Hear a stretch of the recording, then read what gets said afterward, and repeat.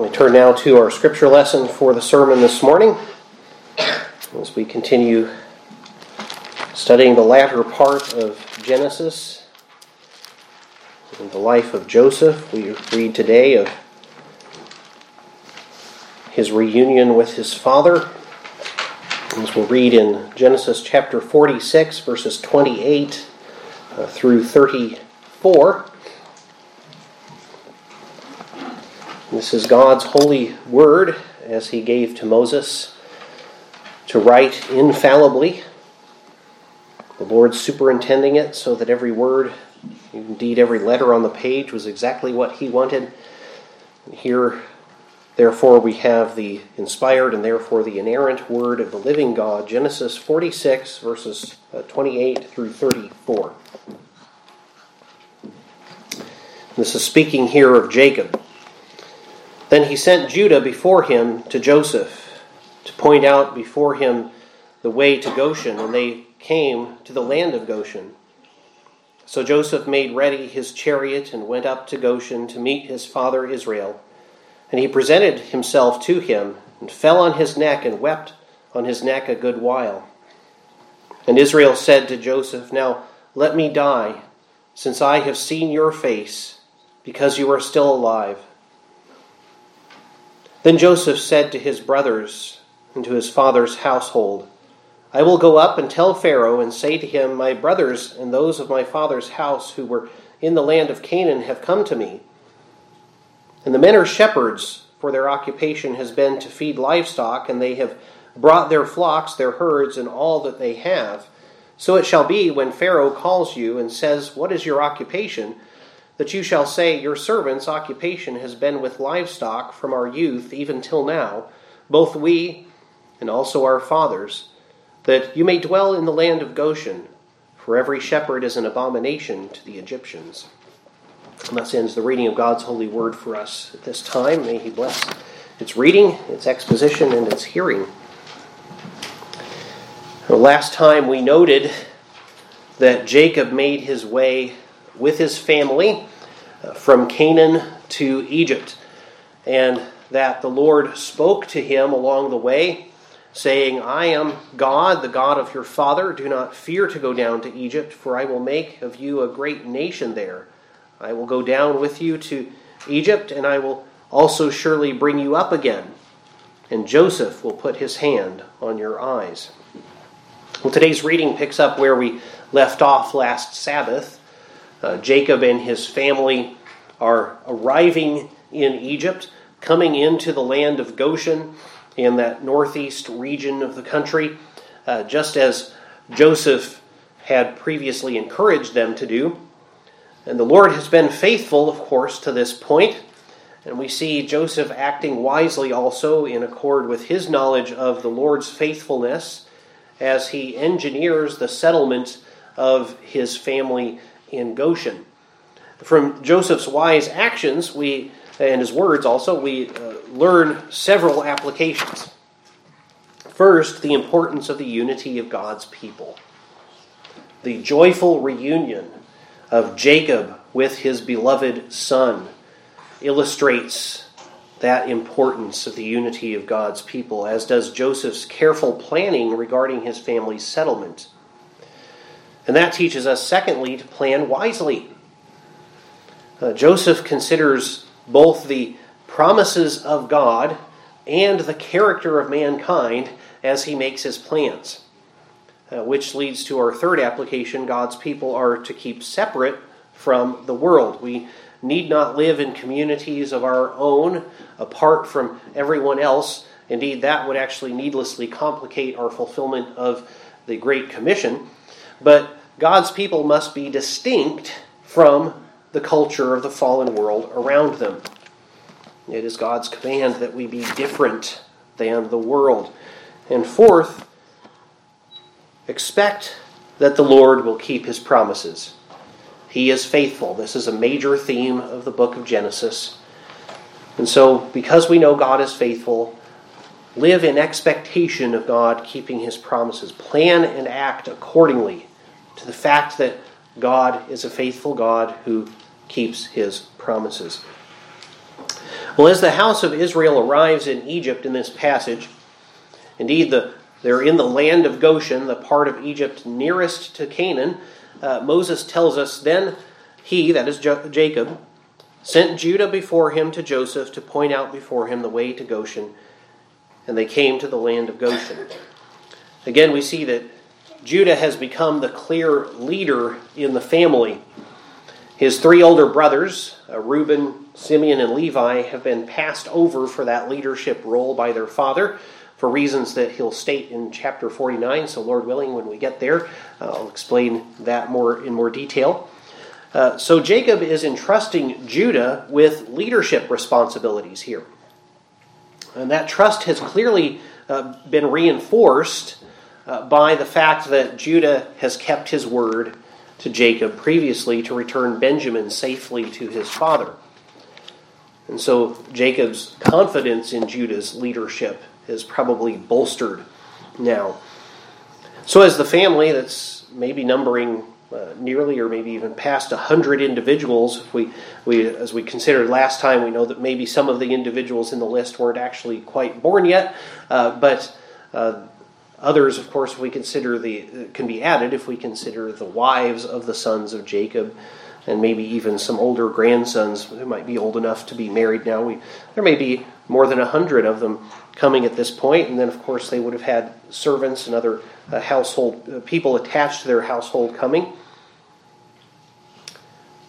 This large group of people arrives now in Goshen. Judah goes on ahead, essentially to get Joseph and bring him to their father. Joseph takes his chariot, which, as we saw before, would have been Pharaoh's second chariot.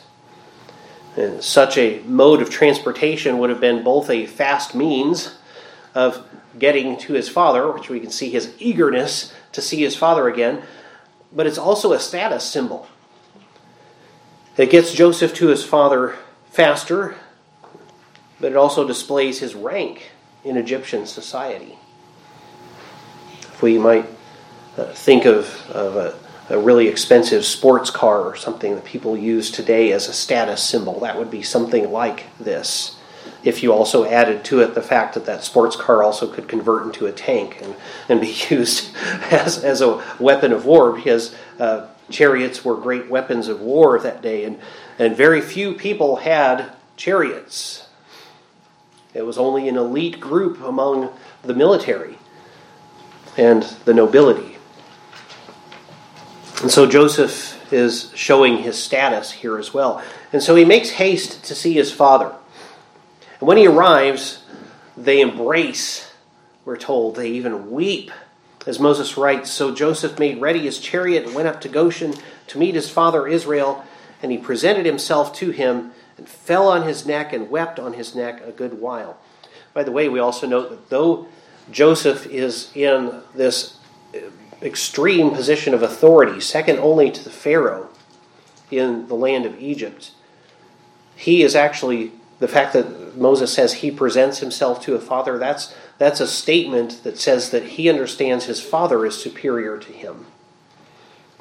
So though his father is coming there to be succored, to be sheltered by his son in this position of authority, the son is still giving respect to his father as the one who has senior authority. But we're told that they wept for a long time, as you might imagine. I think of times when I've been just out for a day or away overnight.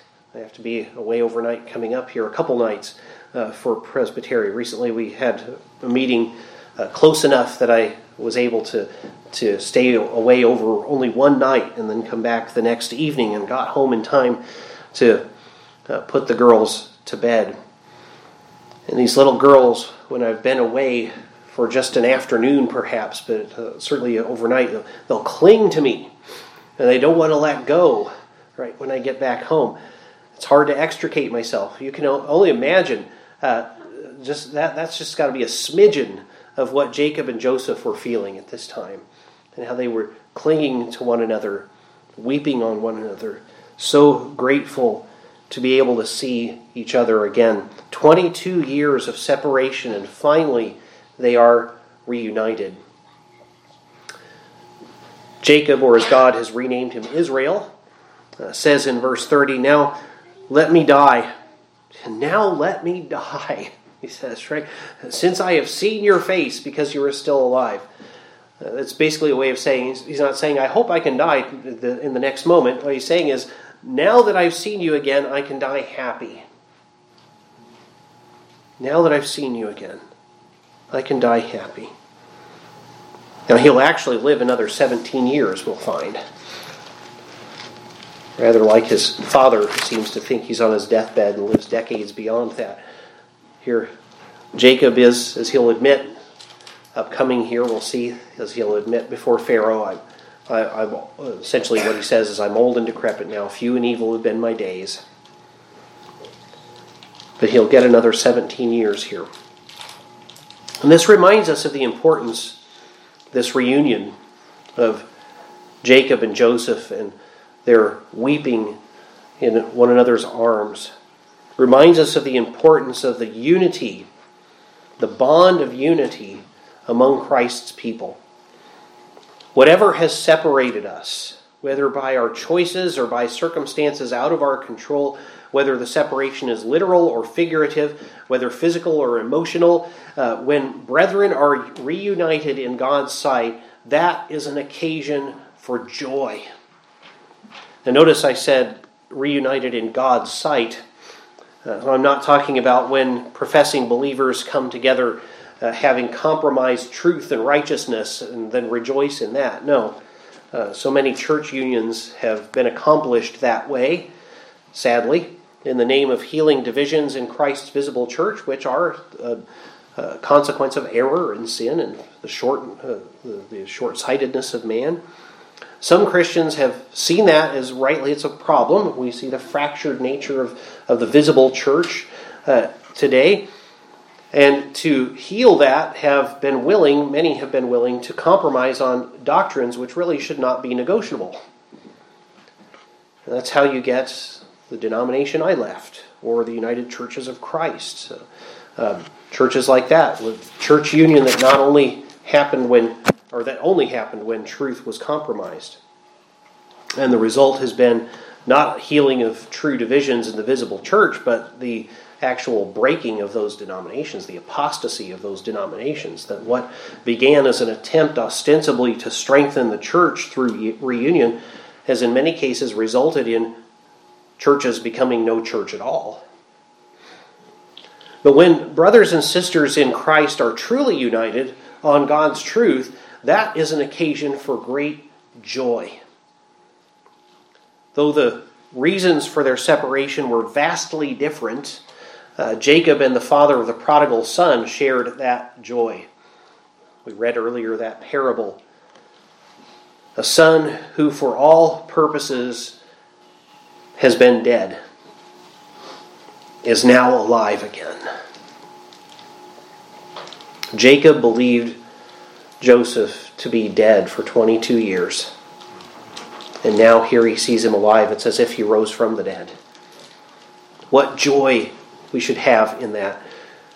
We should have that kind of joy in the unity of the church. Such unity is commanded by Christ and his apostles. Peter says of the church in 1 Peter 2, 9 and 10, "You are a chosen generation."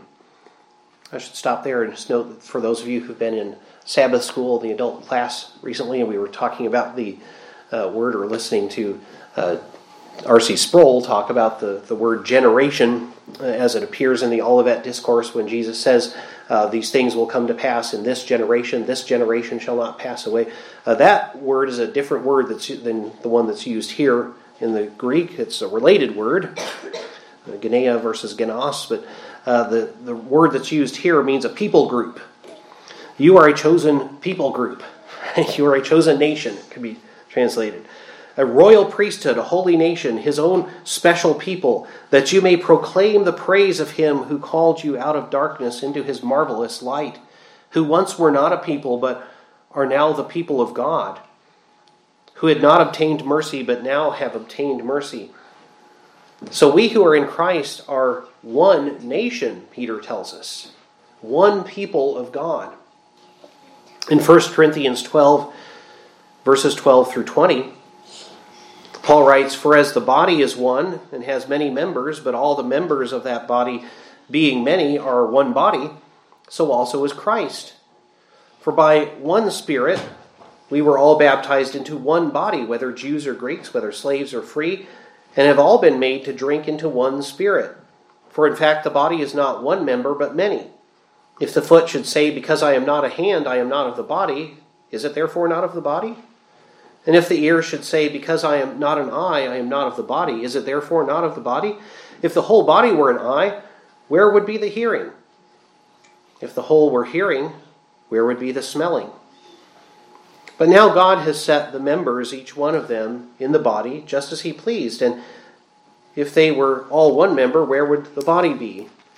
But now indeed there are many members, yet one body." So Paul tells us there are many members of Christ's church, just like there are many members, body parts of your body, each with different gifts and functions, but each is a part of the same body. Because of that unity, it's wrong for a body part to think that all should be like it. For if your whole body were just eyes, how would you hear? He says. It's also wrong of any body part to say either, "I am not a part of the body," like he says the foot can't say, even if the foot says, "I'm not a part of the body," that doesn't make it not a part of the body, it still is. Or, nor can we say, "I don't need the other body parts." That also is sin. It's sin to think that we can go it alone.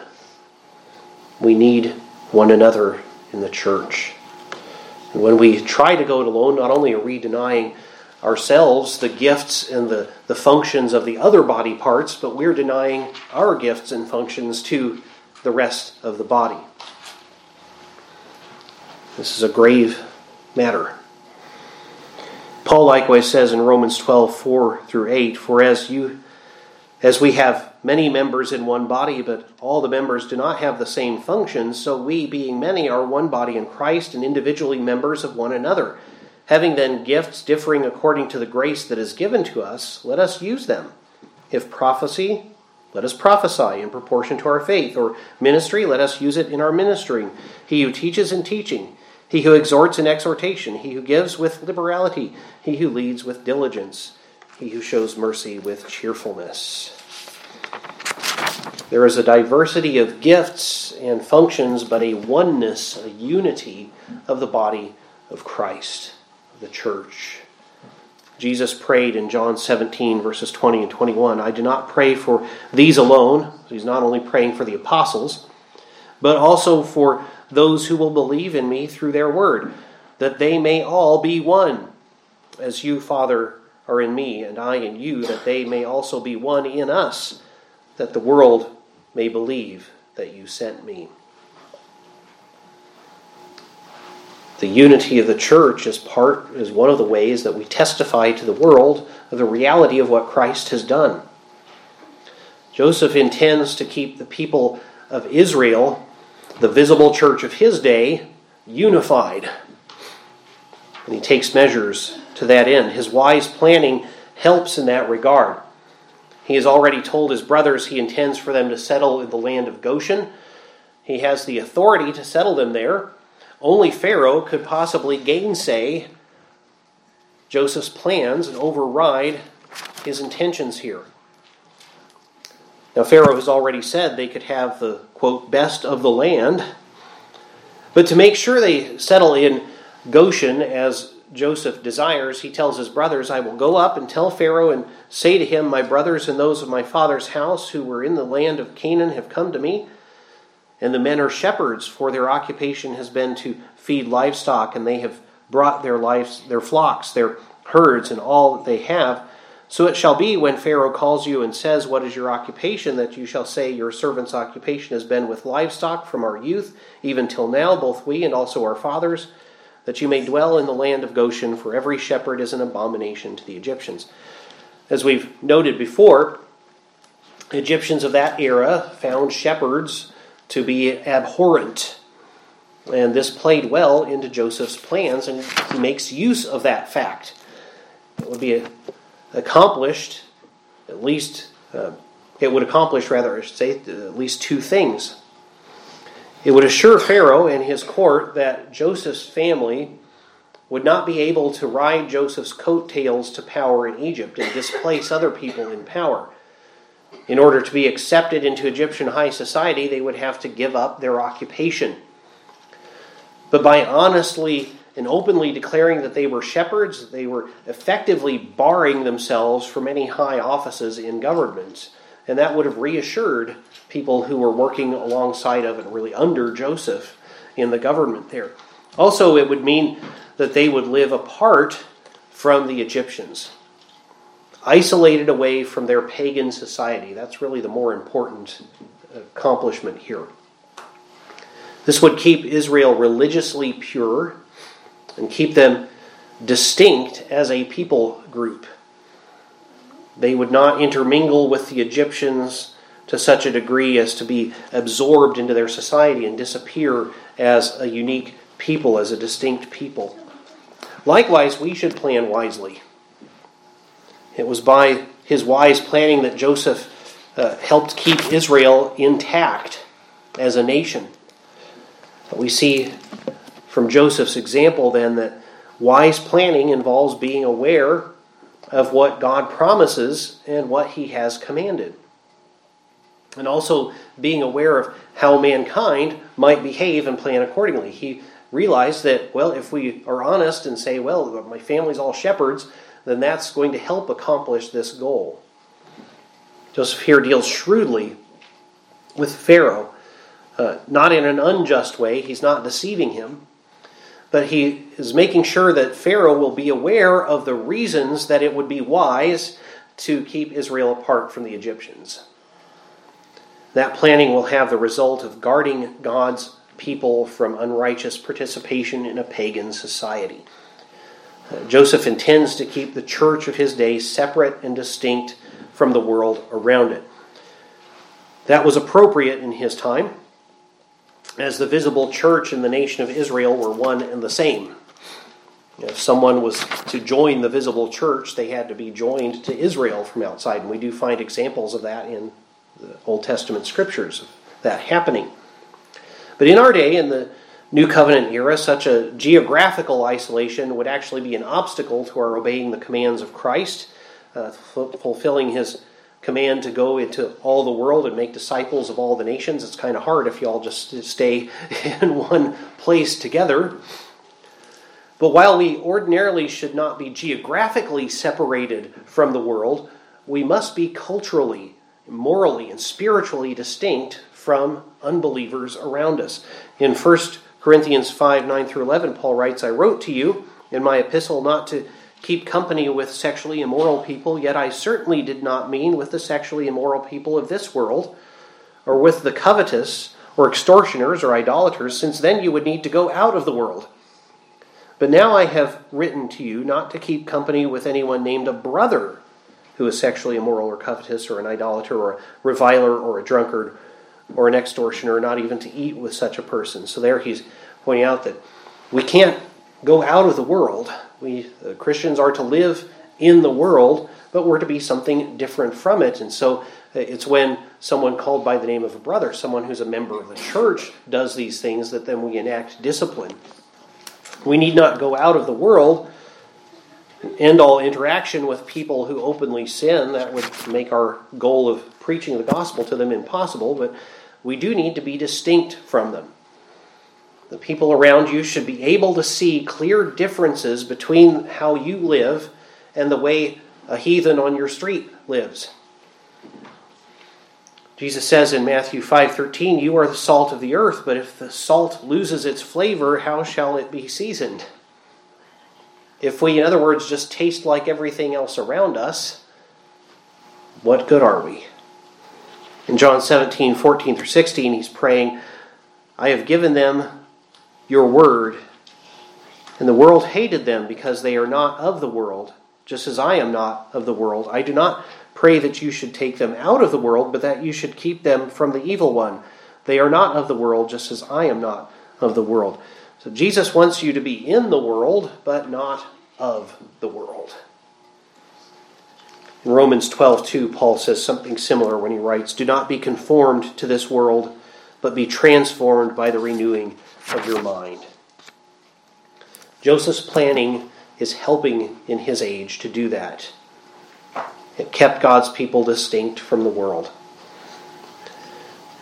But his planning also expected that the Lord would keep his promises.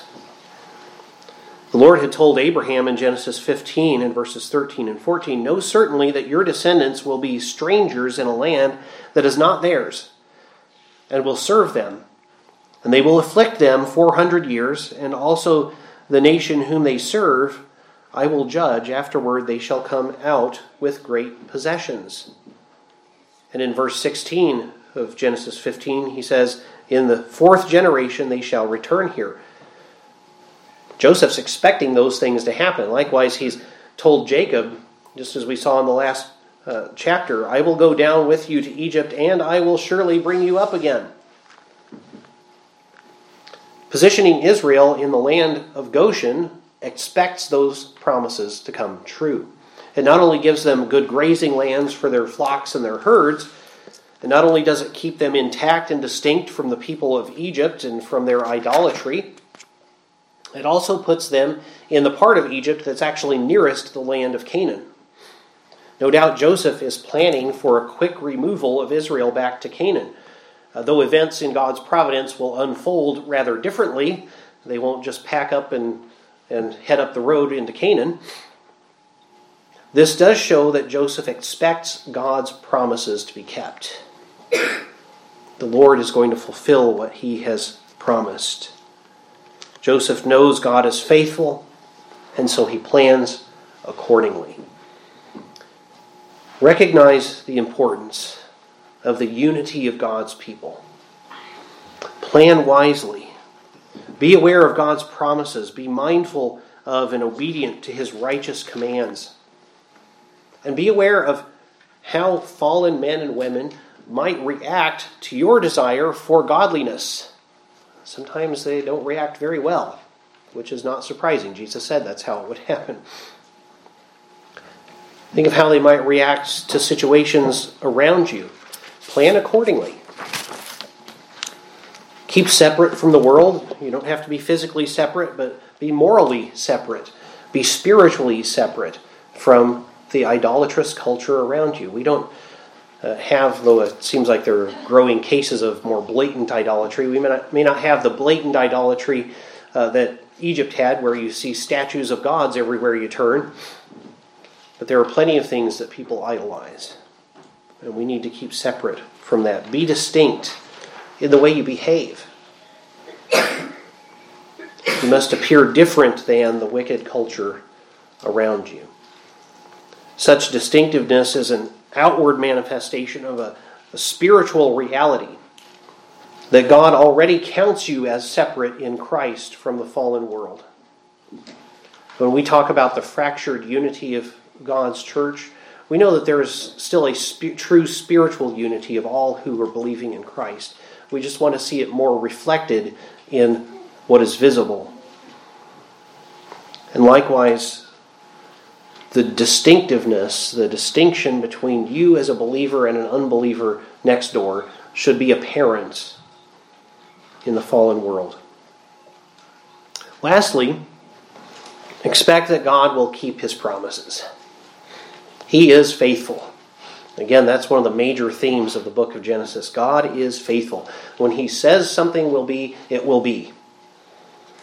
If you truly believe that fact, then it will affect how you live and act, especially in light of being distinct from the world and the kinds of treatment you might receive because of that. You may find yourself threatened with punishment for obeying God.